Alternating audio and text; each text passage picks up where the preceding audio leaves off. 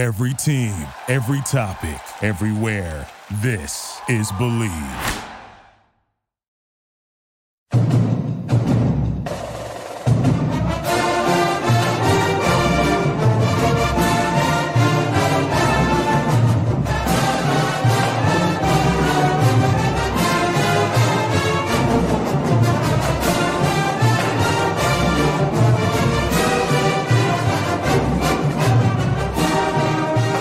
Another edition, instant reaction edition of the Night Report podcast. Joining me once again, Richie Schneiderite. Richie, another commitment this class. Famah Toure, he's a 6'4", 200-pound athlete out of Irvington High School. He is the brother of one Mohamed Toure, who's a Rutgers defensive end. Tell me a little bit about this guy. Yeah, so he's actually got a pretty interesting build. I know he's listed as an athlete per us. He's 6'4", 200, like you said, but he wants to play the outside wide receiver position, and that's kind of what Rutgers sold him on. Do I think he stays there? Probably not. I think he actually goes into a tight end, that hybrid type of receiver tight end that everyone loves nowadays. He's super athletic. He's pretty agile, pretty quick for a guy his size. I want to say he's a little over that 200 mark because he does look a little thicker when you see him in person. I did get to see him at the Monmouth camp. He didn't participate, but I just got to chat it up with him, and he was very high on Rutgers there. That obviously was when Illinois came to New Jersey too, so he's very high on Illinois. That was the second or runner-up, I should say, in this recruitment. Yeah, I mean, it's a good solid win for Rutgers. You get one of the top in-state products, and you get back into Irvington too. Irvington's been producing guys nonstop.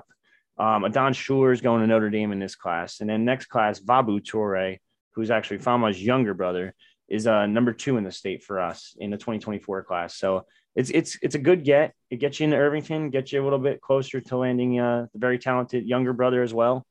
And you just keep that Toure connection going. Cousin of Kamoko, then his older brother Mohamed's at Rutgers. Famah is going to be at Rutgers next year. Now, if you can get Vaboue, it's like you got to build a pretty good connection, and you got the fighting Toure's now. Yeah, do they have any other siblings other than those three? It seems like we hear about a new Toure every year. I know, it's crazy. There is one other that's, I think, a cousin of theirs who I think his name was actually also Mohamed Toure. I think he's over at Kent State or one of the MAC schools. I forget which one, but that was last year, class 2022, 21. I forget what it was, but regardless, no, I think after Vaboue, I think that's it. Gotcha. And so Famah, it has been kind of bandied about that he's a guy who might be a little positionless in terms of he's, a large bodied guy, but he might not have the skill set to really like fit in perfectly at any position in the Big Ten. Is your prediction like his best fit would be at tight end?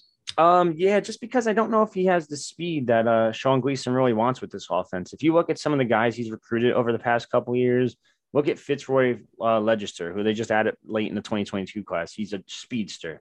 Then you look at some of the other wide receivers they have in this class. In Jesse O'Fury, he's maybe not the fastest, but Dylan Braithwaite is very, very fast. They were also pushing, and they landed at one point Yazeed Haynes, who ran a 4.39. So it's like they want speed on this offense. So I think that's clear as day. Does Famah have that outside speed that they want at receiver? Probably not. He probably has the speed similar to like a Sean Ryan type of guy, one of those taller, big red zone threat guys.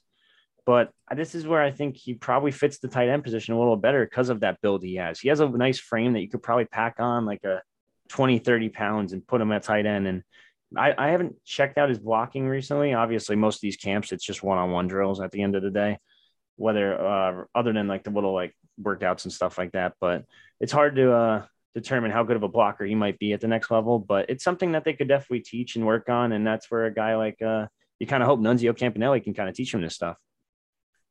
Yeah, for sure. This would be the 4th wide receiver commitment in this class. Do you think they're done at wide receiver at this point? I'd say probably. Just looking at the recruiting board right now, I named 2 of them before, Fury and Braithwaite. And I also forgot about Ville Nakun Jr. out of Florida as well. He's another. Oh, I guess this would be the 5th because DeAndre Johnson as well. DeAndre Johnson's a weird one. So me and Alex have talked about this back and forth. He could play linebacker, which probably not realistic with his size at 6'6", more of a D end if I had to guess. So he could play defensive end. He could play tight end. He could play receiver. I know Alex in his most recent post actually has him at a tight end guy, which again, you have another tall tight end target, but do you really want like 4 tight ends in this class? So, I mean, Yeah, I probably guess that's not. not really realistic either, but DeAndre Johnson's one of those freak athletes. You kind of just, you get on the campus and then you figure it out. Like what's he good at? Like, I know Shiano's kind of a little bit known for this at this point between Max Patterson, Chris Long recently, both flip flopping between each side of the field to just kind of feel out and see where they kind of set up better position wise. So I think I think Famah, you put him at receiver when he gets here, try him out. If it doesn't work, pack on some pounds, go to tight end. For sure. So I want to pivot to his brother, Vaboue. What position does he play and how high of a level recruit is he? So he's technically a safety for them. I know he's listed at 6'1". I think he's a little smaller than that. Their defensive back unit at Irvington's wild with Toure and him back there. So it's very, very dominant. But it's going to be a tough one for Vaboue because Mohamed Toure didn't have that like a ton of offers down at Pleasantville. Ended up staying home, going to Rutgers. Famah had a couple more Power Fives between Boston College. I think Pitt offered him. Ole Miss. What am I looking at? Illinois, Duke. Obviously, in the end, it was Rutgers and Illinois, and he chose Rutgers. But now you have Vaboue. Vaboue's already got Bama. He's got Florida State. He's got LSU, Kentucky, Michigan State, Ole Miss, Notre Dame, et cetera, et cetera, et cetera. I think all of his offers are actually all Power Fives except UMass. So he's got 18 Power Five offers. So, I mean, it's going to be a tough one to fight for Vaboue, but having both your brothers on campus in Piscataway is only going to help, I would think. Yep. But at the end of the day, he hasn't visited really anywhere either. He's been to Notre Dame once. He's been to Rutgers, obviously, a bunch of times before watching his brother play. And then he's been to Boston College once. I'm sure there's a couple others that were missing on his profile, but he hasn't really been to a bunch of different colleges yet. I kind of expect over the next year for him to get out there and get to different colleges. After that, then it's going to be kind of come down to not decision time right away, but then it will kind of like narrow down his recruitment a little bit and kind of show you where he's leaning. In the end, I think Rutgers isn't going to be there for the long haul. I don't think they're going anywhere. I think he'll probably drop it down to like most kids, he'll probably drop it down like a top 7, then a top 5, then a top 3, then decision date. I don't think he's in any rush to decide. I think this is one that's probably going to drag out a bit. I think next spring, early summer, he'll probably take some camp visits or just visits in general, maybe some official visits in June. And then he'll probably do what Famah did and make a July decision maybe. Gotcha. Kind of pivoting to across the state recruiting, there's been actually a fair amount of like high level commitments since our last podcast recorded. I just kind of want to fly through some of them and you can kind of give your thoughts at the end. So DJ Samuels ended up committing to Maryland. He was a guy that Rutgers seemed like lukewarm on, like a guy you have to recruit because he's at a big school and he's a big producer across the state. All these kids know him as a top player, but he's probably not an ideal fit. Eric King, who used to be pretty high on Rutgers, but I think from me just reading the tea leaves here, I don't know this to be true. It sounds like he kind of waited a little too long and his spot got taken up. Sadir Mitchell ended up at Texas. It sounded like Ole Miss was the favorite there for a bit. And then I guess Texas came in at the last second. Logan Howland, we alluded to leaning towards Oklahoma. He ended up committing to Oklahoma last week. And then Musa Kane, who seemed like a guy Rutgers was really high on and seemed like he was leaning towards Oklahoma, but he ended up committing to Duke. No, that was a lot to throw at you, but just kind of break down like what's been going on across the state the last few weeks. Yeah, so just going through them real quick. I'm just going through based on the rankings. Sadir was actually not Ole Miss. It was actually Georgia. Georgia thought they had him in the bag, and then the rumors are someone dropped the bag. And that's how Texas recruits. That's how Texas A&M's recruiting right now, as we know, based on the rumors and the Chase Basantis rumor mill over there.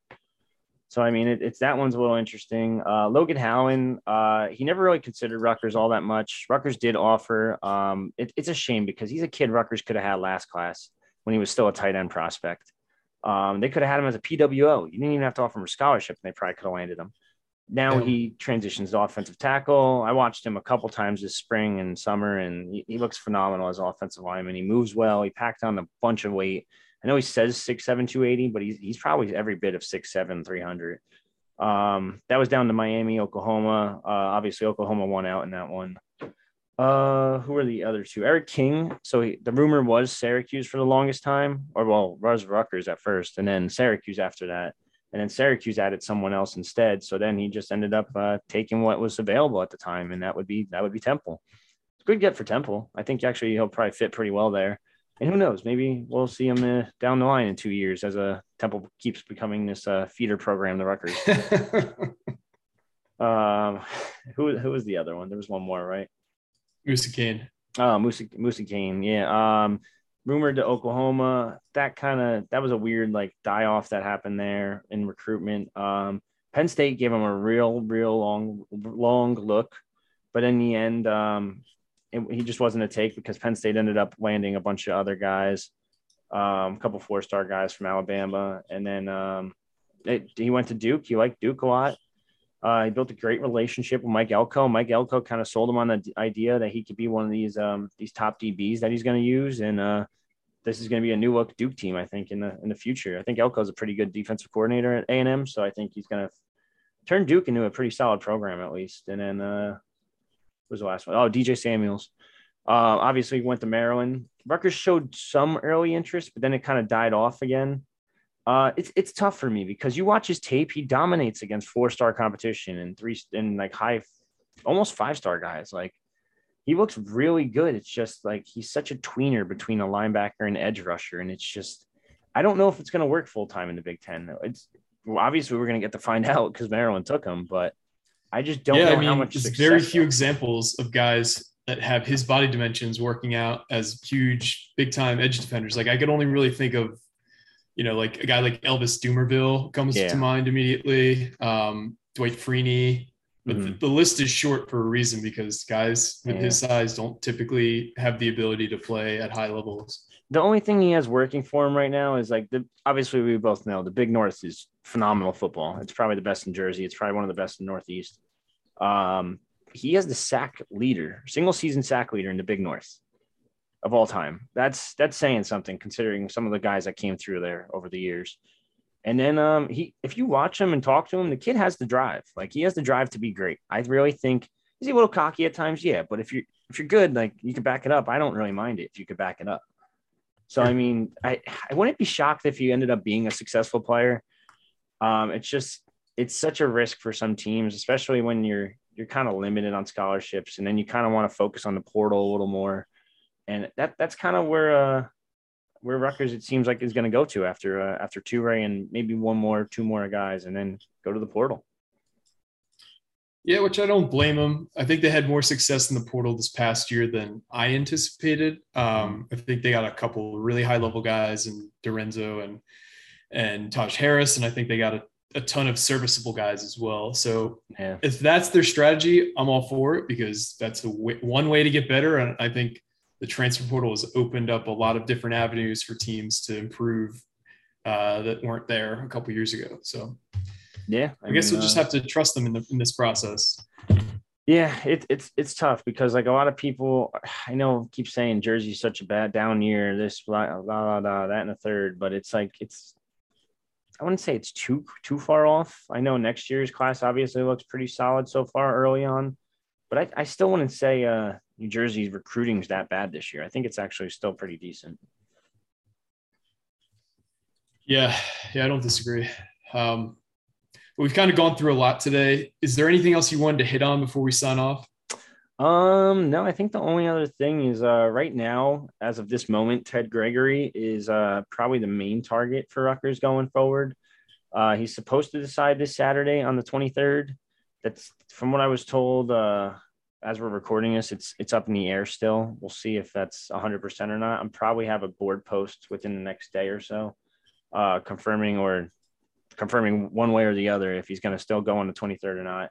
I know Vanderbilt offered right before the dead period, and it's kind of making him think a little bit. Not just Vanderbilt in general, but just recruiting in general. He's thinking, maybe that's only my second Power 5 offer. Maybe I could probably get a couple more if I get my tape out there. Or like a lot of schools are telling him like they want to see those first 3 games.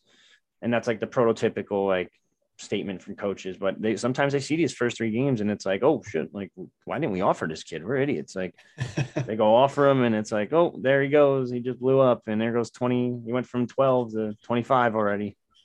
So that's the only other recruiting update right now. We're hearing Chase Basantis is close to deciding. It doesn't sound like it's going to be Rutgers. It sounds more like A&M at the moment. Could that change? Who knows? I'm curious to see. I don't think Schiano would say anything, but like a lot of times when like these like especially A&M and like Miami, stuff like that, like all these rumors come out and a lot of stuff like that's been coming out. Like you'll see coaches like the West Virginia coach didn't hold back. Neil Brown, like the other day, like I want to say 4 weeks ago, straight up just ripped into NIL. It's just like, this is ridiculous. I just lost my best player. Obviously you're seeing Nick Saban go after A&M now. Like I'd be curious if Greg just kind of like threw a little like shade at somebody. I don't think he would, but it'd hype up the fan base a little bit, I think.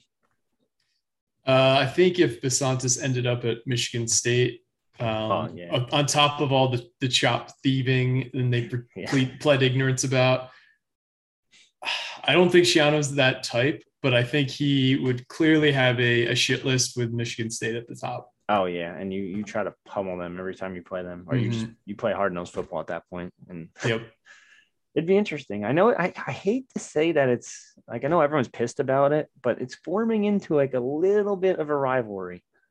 Like I'm here for it. That's a good one. Like you're not ever going to get like Michigan, Ohio State type of rivalry, but this could be a big one, especially because their old rival or quote unquote, whatever, that land grant trophy is between Michigan State and Penn State. If you can kind of like sneak in there and make your own trophy a little bit and make it an axe, that would just be cool at that point and funny.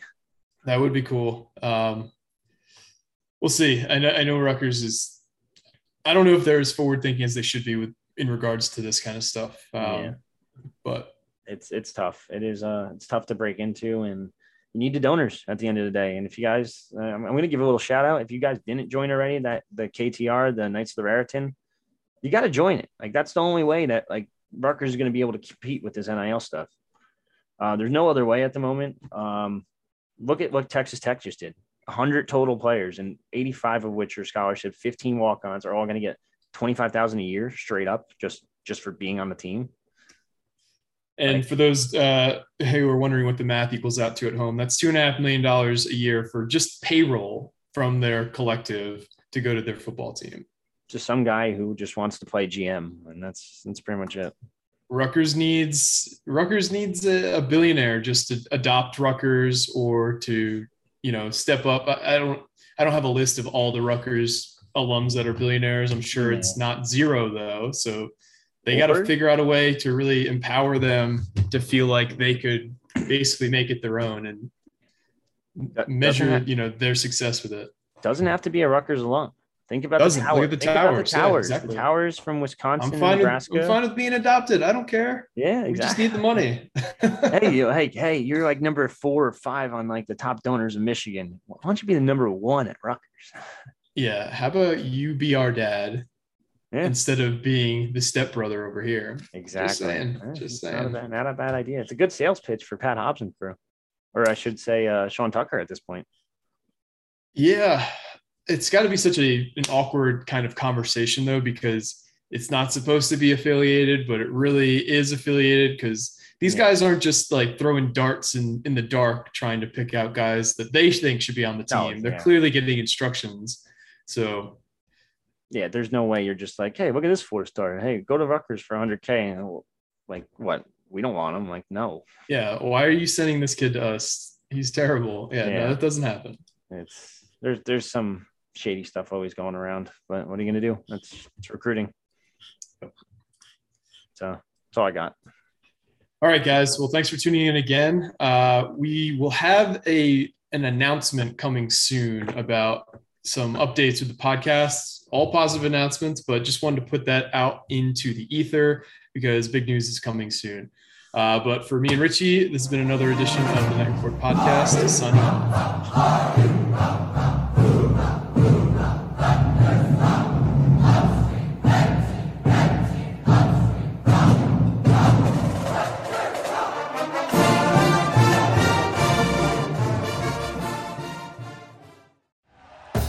Thank you for listening to Believe.